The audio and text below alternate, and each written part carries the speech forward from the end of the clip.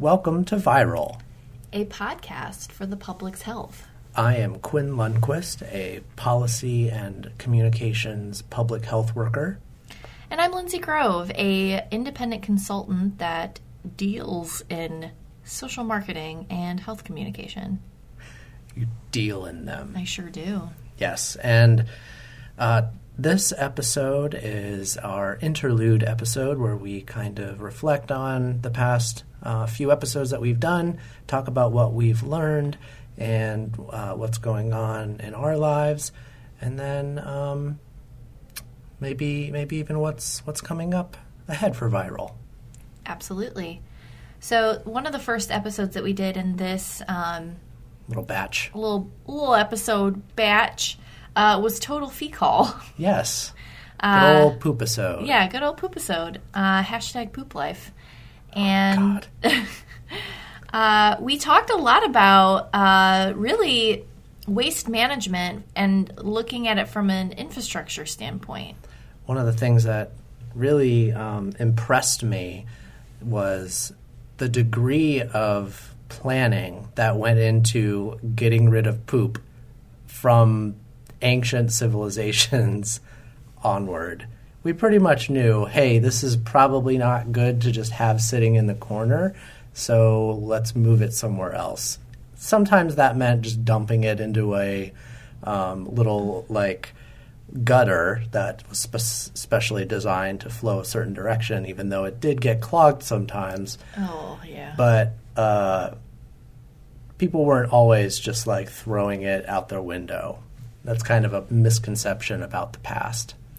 And, I can only imagine during that time, all the smells you have to deal with, and then on top of that, you've got poop. So it's like people in general smelled bad at that time, and really, the last thing you want to be smelling is your own dookie. Yeah. So, but the ancient Egyptians used sand. They had a hole, and you would evacuate and then kind of mix it up into the sand so that it was basically like a human litter box. Yeah, you'd have some slaves to which is crazy because they revered cats. They loved cats. Yeah, so maybe they were you know what? Let's take a page out of their book. Maybe that's the evolution of the litter box. People used them first. We need to look this up. We definitely need. Also, I would say one of my observations from this episode is that public toilets, no matter what period of time we're in, are the worst. We've managed to do so many things with technology. We have the internet now. I can watch cat videos from a pocket computer that talks to satellites in space. But sometimes I have to go into a room with other people. Yeah. And it's awkward. Or heaven forbid, I don't like it. You have to use a porta potty. Oh, no. Yeah. Oh, boy. Yeah, it's not great. We talked about this on the episode. We have not improved upon that design. It's not pleasant. In fact, I feel like it's top 3 worst experiences that you have to deal with as a human that are normal experiences that humans have to go through. Yeah. So Elon Musk, once you're done with your Hyperloop train and your space tourism business, could you please create a better public toilet system? I mean, I feel like individual. I don't know what we have to do there. Like poop pods. Poop pods. Also, I feel like, dude, you created Boring Company. Porta potties are ripe for the taking. Oh, man. Think of all these millennial hipsters who go to music festivals. Yeah, and they're like, can you, make sure that the hand sanitizer is organic and smells like patchouli?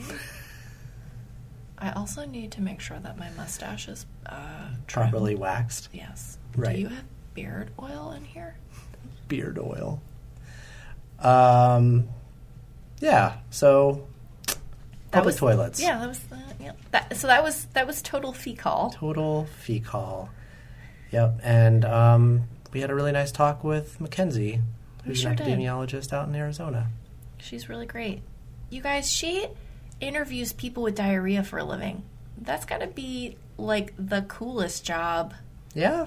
Yeah, I would love it. I mean, I love interviewing people in general, but, like, when they're telling me about their insides going outside? Yeah, their Pass. excrement. Yep. Please, do tell. So, we also talked about cancer epidemiology, where I was pretty interested to find out that early occupational health was really looking at cancer clusters, like chimney sweeps carcinoma. People found that chimney sweeps had a certain type of lung cancer, and it became an occupational risk for people in that field. And so one of the first people to ask, what is your job as a part of a medical exam? I believe this was Mr. Bernardino Ramazzini. I believe it was. Yes. The one with the hair? The one with the beautiful, beautiful locks. So that was kind of cool. And also we interviewed people from Moffitt Cancer Center. Yes, they invited us to their epidemiology tea, which is really an opportunity for epidemiologists to come together and talk about current research. And in this particular part of the episode, we just kind of interviewed them to find out what their research interests were, the projects that they're working on. And it was really, really interesting. And again, it kind of looped back into total fecal because we talked a lot about fecal implants because there is an epidemiologist at Moffitt who is studying the microbiome and how that impacts cancer susceptibility. Mm-hmm. And yeah, it was actually really fascinating. We had a whole talk about poop banks. All right. Yeah. I guess we're getting one locally. Interesting. Yeah. So do you get like an ATM card for that? Sure. PTM? You going to make a deposit? Oh, my God. Yeah. Oh, God. Oh, no. Yeah. Actually, that reminds me of something. Oh, boy. Yeah, I was in Berkeley for a summer thing a few years back. Wait. And one time... Berkeley, California? Yeah. And one time I went to go use the ATM, and someone had smeared excrement all over the ATM screen and buttons. Well, clearly they thought it was a poop bank. Oh my God, it was horrible. Yeah. You know, I get my money bank and my poop bank mixed up all the time. It's hard to tell them apart. Yeah. All right. So, that was interesting. Sure. We also talked about climate change and public health. What kind of things did you learn from that? Well, you know, a lot of, especially with climate change, obviously we know that it's very politically divisive, but climate change really does have a lot of impact on public health, and it is a public health issue. For instance, I was just in Savannah, Georgia, where it was really, really hot, and Savannah, unfortunately, has seen really terrible yellow fever outbreaks, you know, back in the day. They actually have a mass grave of people who died of yellow fever. 60% of their population died during this yellow fever. So climate change impacts, you know, it'll impact the weather, which impacts, you know, mosquito-borne illness. You know, there's so many different things that public health is impacted by when it comes to climate change, whether it's sea level rise, meaning that there are people that are migrating out of a certain area, whether it's crop production. You know, we may not be able to feed people. I mean, that's a really scary thought. So, extreme weather events. Yeah. We live in a state where we get hurricanes, and now... Today's actually, on the day that we're recording this, the 25th anniversary of Hurricane Andrew. Which was terrifying. Not fun times. No, not fun times. So I will say, though, I am encouraged to see, you know, we talked about this in the epidemiology episode that, you know, people think that scientists kind of work in, you know, by themselves in labs. They don't. They work on teams. And that's one of the great things about public health is that we and science in general, is that we're more than willing to, we recognize the need to work in teams. And I think that's where, we can help kind of conquer some of the issues and solutions, to addressing climate change in public health. Yeah, and we also introduced for the first time the topic of health in all policies, where Linda Rudolph described how public health as a field can better work with non-traditional public health agencies and partners like transportation, urban planning, public safety, and other typical government silos to each other's mutual benefit, where you can create policies that benefit public works and public health, and that government organizations have gotten too siloed, and we need to do a better job of communicating with each other. And I hope that we can do an episode about that, and, for instance, looking at the design of parks in the early 19th and 20th century, about how the parks departments were often the public health departments. They all worked together. So that was pretty cool. And then my friend Dana talked about her work as working in climate justice and environmental justice. And one of the things that I really got out of that discussion was that you need to motivate people by the head and the heart. Using your facts and figures is important, but unless you give people an emotional reason to care about an issue, a lot of times they won't. And that's hard for scientists to understand, because a lot of times we rely on the weight of our data to make decisions. And while that is important, it's not the way that everyone thinks. Mm-hmm. So we need to still use our data, use it effectively, but not necessarily just bludgeon people with it. Yeah, and I think that, with issues like climate change, it's hard, right? Because people can't necessarily see it happening right before their eyes. It's very nuanced. It's happening, what seems like incrementally, really it's accelerating. But so really giving them something that's salient is very important. And, I think for getting people not only motivated to, advocate for something, but to keep them motivated, you do need the emotional piece, because that's what keeps people going, because it can get very disheartening after a while.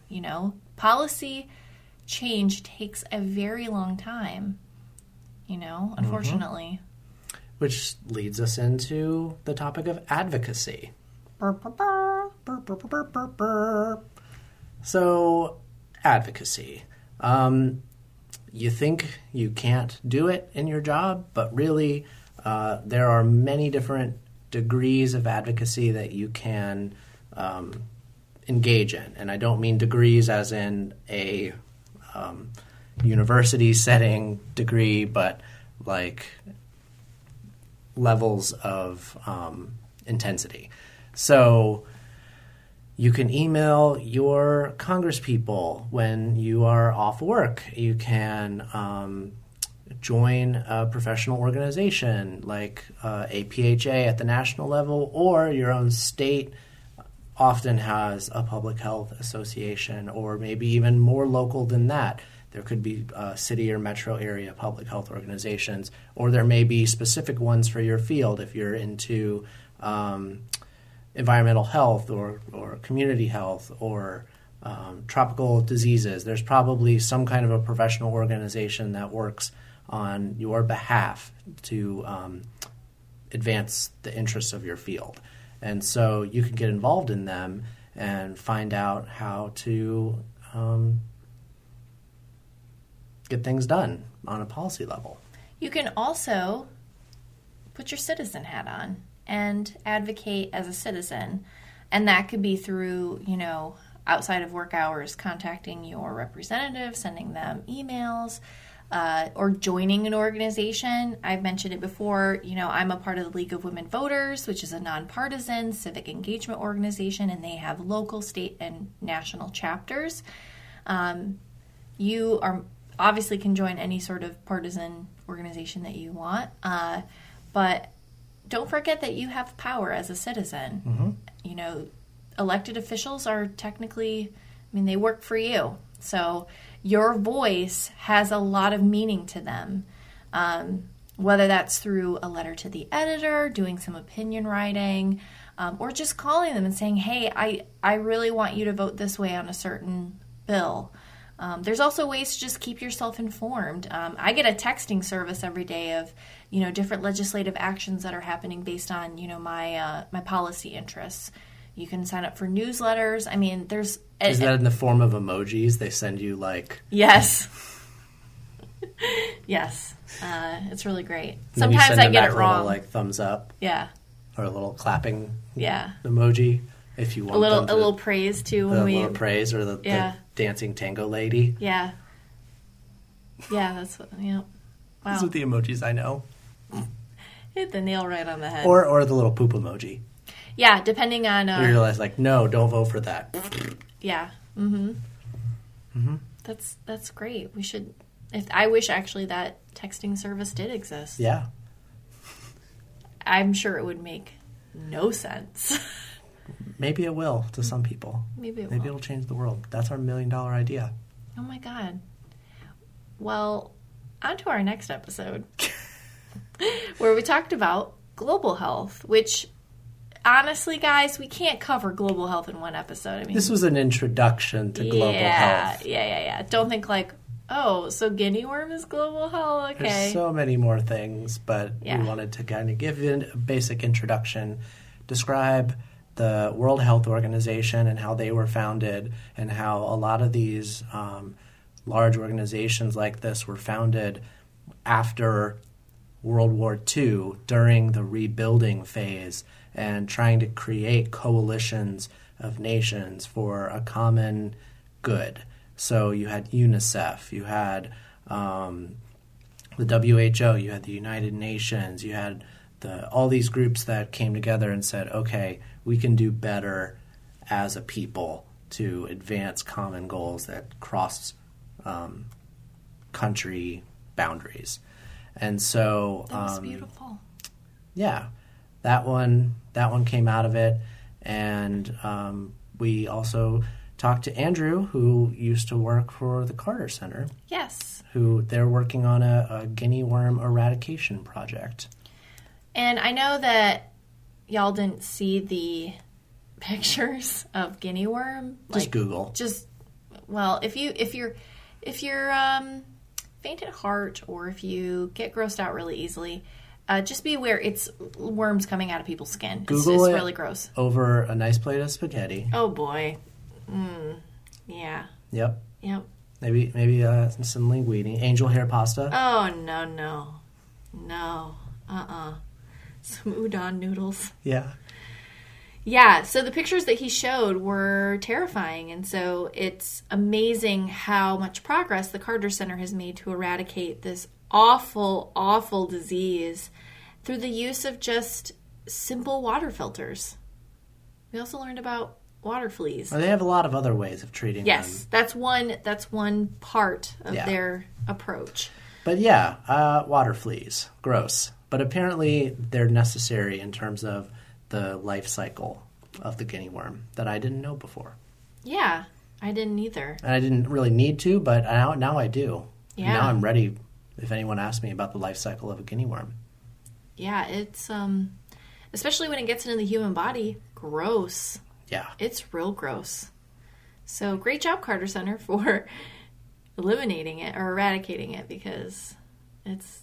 And they also recently, what was it, in the last year, figured out that dogs are also carriers of guinea worm. Yeah, because we used to think that it was just people. Yep. So, but that's good, because that means that now that they've identified that, that's another piece that they can address through, for their eradication program. Yep. But yeah, there are, all sorts of campaigns happening all over the world we're still working on polio. Polio is really, really, really close. Unfortunately, in places where there is war and strife, it's very, very hard to vaccinate people. But I think that was one of the really interesting things about Andrew is that, he decided to get into global health because he just wanted to be a part of an eradication program. He wanted to be a part of something that was essentially completely changing to the entire human and, almost the whole entire animal kingdom, if you think about it. Like, completely eradicating, a disease, which is kind of crazy. But, that was a really, really, really cool episode. He brought us a lot of gifts, so we will be choosing people who retweeted our post. So we've got a couple books and some guinea worm specific water filters. So, so they may be collector's items after it's eradicated, if you think about it. It's pretty cool. Yeah.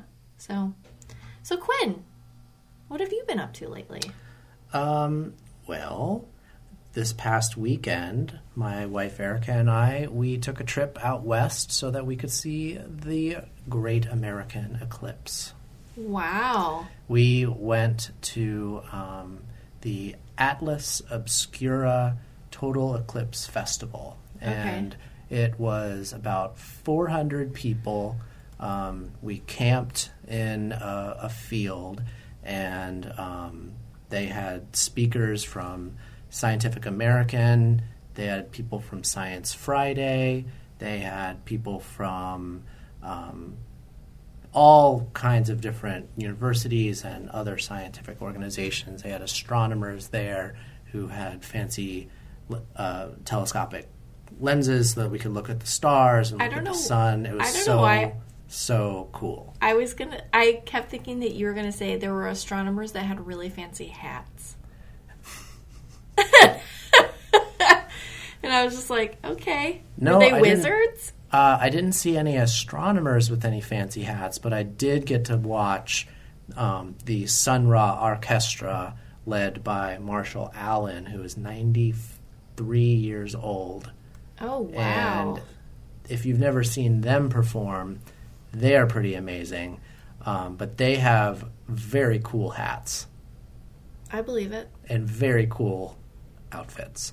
They are a very Afro-futuristic, space-aged, jazz-inspired, funkadelic 10-piece band. That's a lot of adjectives, but I think that probably describes them pretty well. Okay. And they were founded in the 1930s. What? By a man who had visions of traveling to Saturn and using the power of music to inspire happiness. And he changed his name to Sun Ra, Ra being the god of sun, the Egyptian god of sun, and started this band in the 1930s. Well, Marshall Allen joined the band in 1958. And he is still, since Sun Ra died in the 90s, he has taken over leading the band. So he's been with this band since 1958. Wow. And that's crazy. So I met him, which was really cool, and they performed. A man named Helado Negro, he performed, and he was amazing. He's like now my new favorite musician. He's this guy from South Florida. I think he lives in New York now. But again, his music, it's sort of meditative and rhythmic, but what really brings you in is the performative aspect of his whole thing, which he has these two giant, he calls them his tinsel mammals. Okay. And they are, think about giant abominable snowmen that are covered in tinsel. And they dance alongside him, and it is the most beautiful thing in the entire world. And there's people in them? Yeah. It's going to be really hot. But anyways, we also saw the eclipse, which is the reason we went, and it was very, very, very cool. Like, I'm sure you've read descriptions of it, but as the moon starts to eclipse the sun and it gets almost there, the light starts to dim. You start to not notice the sun's warmth on your skin anymore. The shadows get weird. Birds start making weird sounds because they think it's nighttime now. The temperature drops, and then when it happens, the sky goes black. Everyone cheers. It's like the most amazing experience, and I totally recommend anyone who can go. The next big one in America is in 2024 to try and go see one, because it was totally worth it. Very cool. So that's what I did this past weekend, and I'm reading a book by an author named Anthony Doerr. Hope I'm pronouncing that right. And he wrote All the Light We Cannot See, which won the Pulitzer Prize, I think, in 2015. Anyways, I'm reading a book of his short stories called The Shell Collector, and he is a great writer. Very cool. I went to Savannah this past weekend, but not for the eclipse. Savannah. Oh, is Tom Waits in the room? Savannah, Georgia. Oh, okay. Yeah, so Savannah was great. This was for a bachelorette party, but what I thought was very interesting was we did a haunted pub crawl. Yes. And there were a lot of public health elements, not just substance misuse, but Savannah, at least, I don't know if people believe in ghosts or not. I'm not a big, I don't really believe in ghosts. I'm a scientist. I'm a Dana Scully. I don't believe in it. But it was very, very interesting. Savannah is very haunted because there's bodies everywhere, guys. Oh, yeah. Savannah was built on 4 cemeteries. And on top of that, there are actual catacombs underneath Savannah. Why, you may ask? Well, I'll tell you. As I'm sure maybe some of you are aware, yellow fever was not real great in the South during the turn of the century, and for a good chunk of when people lived down there. You mean that a muggy, hot, swampy hellscape isn't a place that... Shockingly, you would want to be if you wanted pristine health? Yeah, it for whatever reason doesn't really match well. So people were dying of yellow fever, but of course at that time the miasma theory was still very prominent, and they thought, oh, it's because everything stinks. So what they did is they would seal themselves in their houses, and they would build tunnels under their houses to bury their dead. Well, guess what lies in tunnels? It's moist, it's dark, it's humid. Mosquitoes. So people were still getting yellow fever. So yeah, there's a mass burial of people that died of yellow fever. And apparently at one point, the theory, or not the theory, the myth is that there are 666 people buried in this. Okay. Yeah. But what I thought was interesting, minus the, satanic reference, was that, so one of the final symptoms of yellow fever is coma. So people were probably being buried alive. Oh, God. Because they were in a coma, and we really didn't understand coma very well at that time. So apparently there was a really hard rain during the time that there was this mass burial, and they really don't actually know how many bodies are in the mass grave, because there could have been people clawing themselves out because they were actually alive. That's also why the term dead ringer and Saved by the Bell are used colloquially, because people would wake up in their coffins alive because they were in a coma. So people would attach string through the coffin up to the ground with a little bell. And that's also where the term graveyard shift comes from. Yep. You'd listen for the little bell. Horrifying times, guys. Yeah.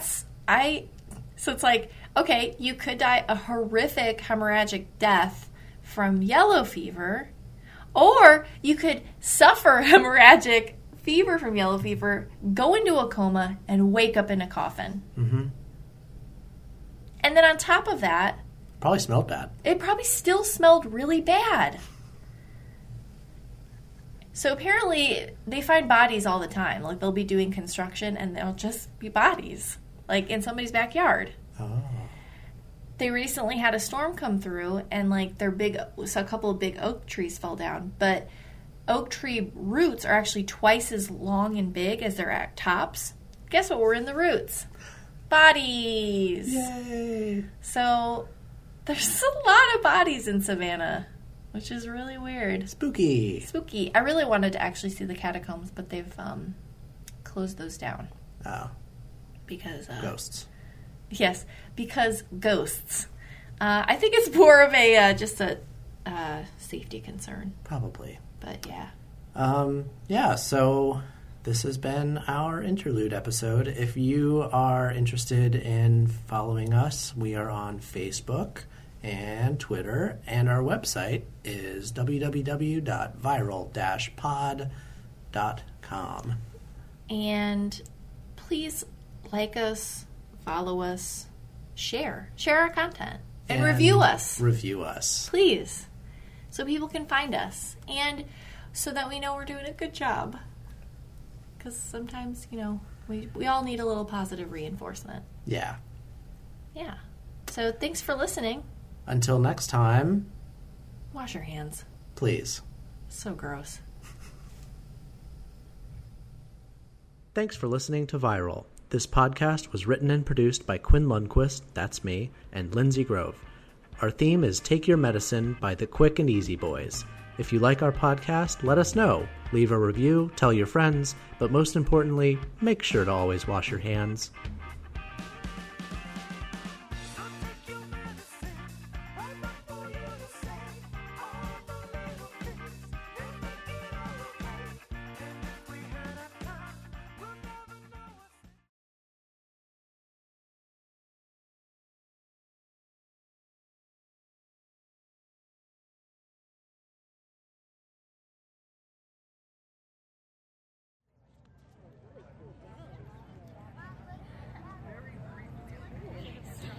Whoa. It's like 90%, if not more. It's getting chilly. The shadows are weird. Take your sunglasses off and look behind you. It's kind of cool now. Oh, look at the sun. Look at the sky. Oh, it's like gray. It's like, yeah, it's a blue-gray. That is weird. My eyes are like confused. Yeah. It's getting dark. And yeah, I'm feeling chilly. I'm recording us. Oh, you are? Just audio. Wow.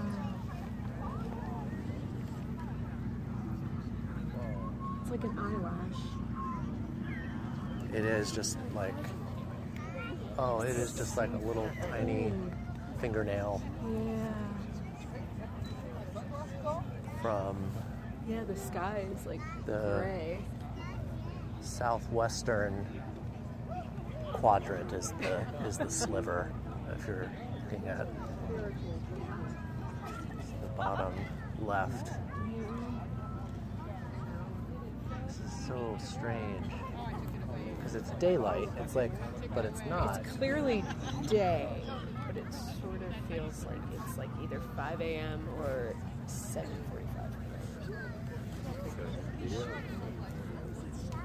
It's like almost feels like there's this sunlight, but there's not. It's just the light. Look at the sky over here. Wow. It's, I feel like we're gonna have some stars come out. yeah, stars may come out.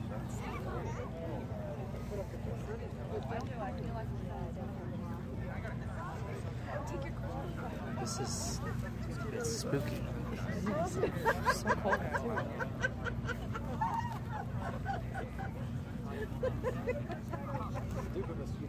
They're confused. Now the sliver is getting Even smaller. It's like the edges of it are just trickling in as it gets Yep. more and more covered. I feel like we can watch it shrink right now. Oh, it's getting colder again. It is. Oh, it's getting darker. I feel like the stars are moving up. Oh, whoa. There's a star. Really? Right there. Wow, there is a star. Wow. Awesome! Woo! Welcome!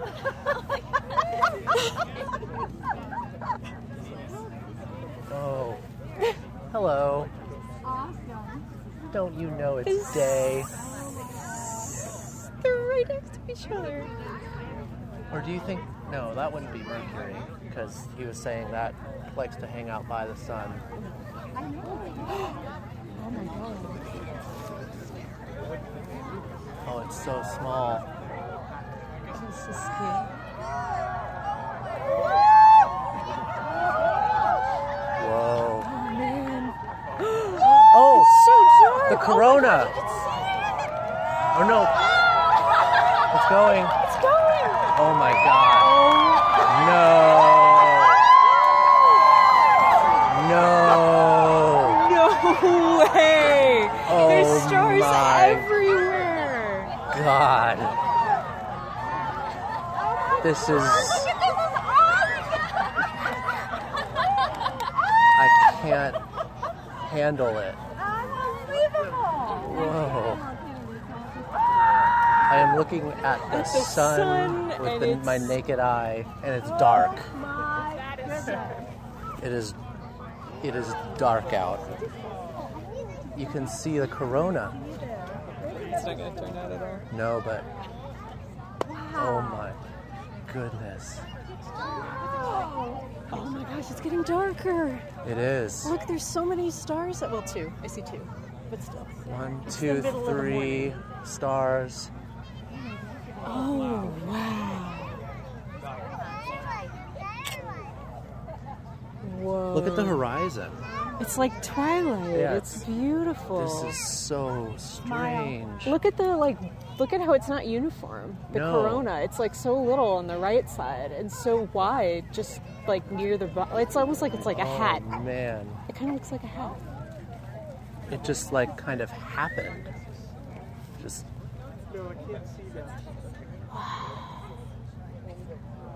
Oh.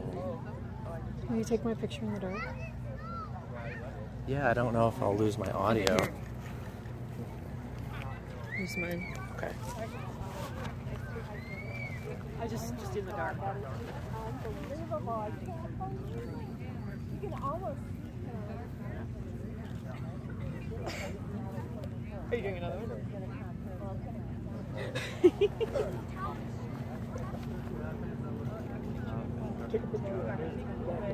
Oh, there's a tree there.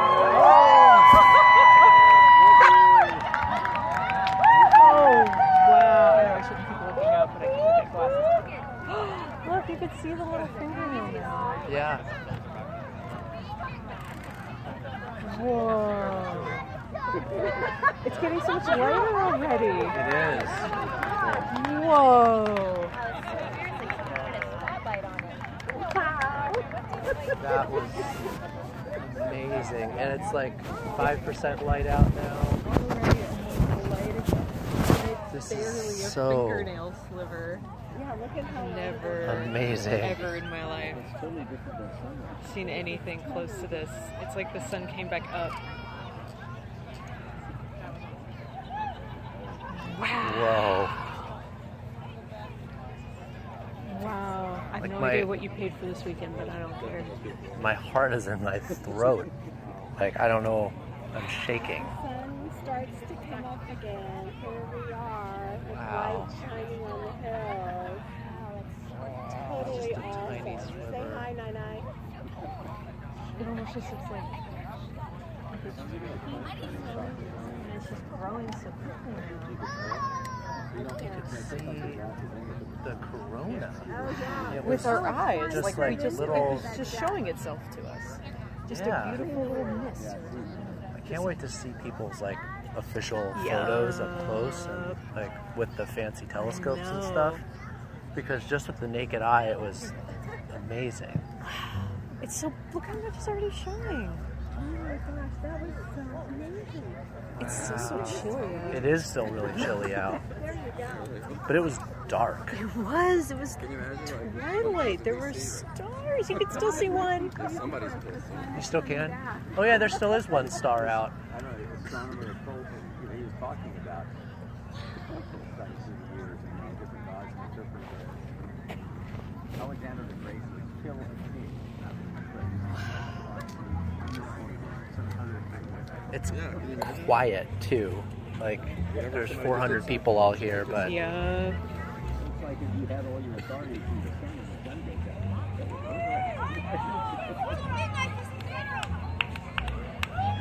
Imagine all these, kings went to these pharaohs or whatever, and said, "We didn't answer. What happened?" well, it's good. If you're pissed off, it's pretty. That guy. Who can I throw in the It's getting so bright. Yeah, it is. All right, I'm going to turn off the recording. Okay. Solar eclipse, August 21st, 2017. Quinn Erica, signing off. We have one in Washington. over and out.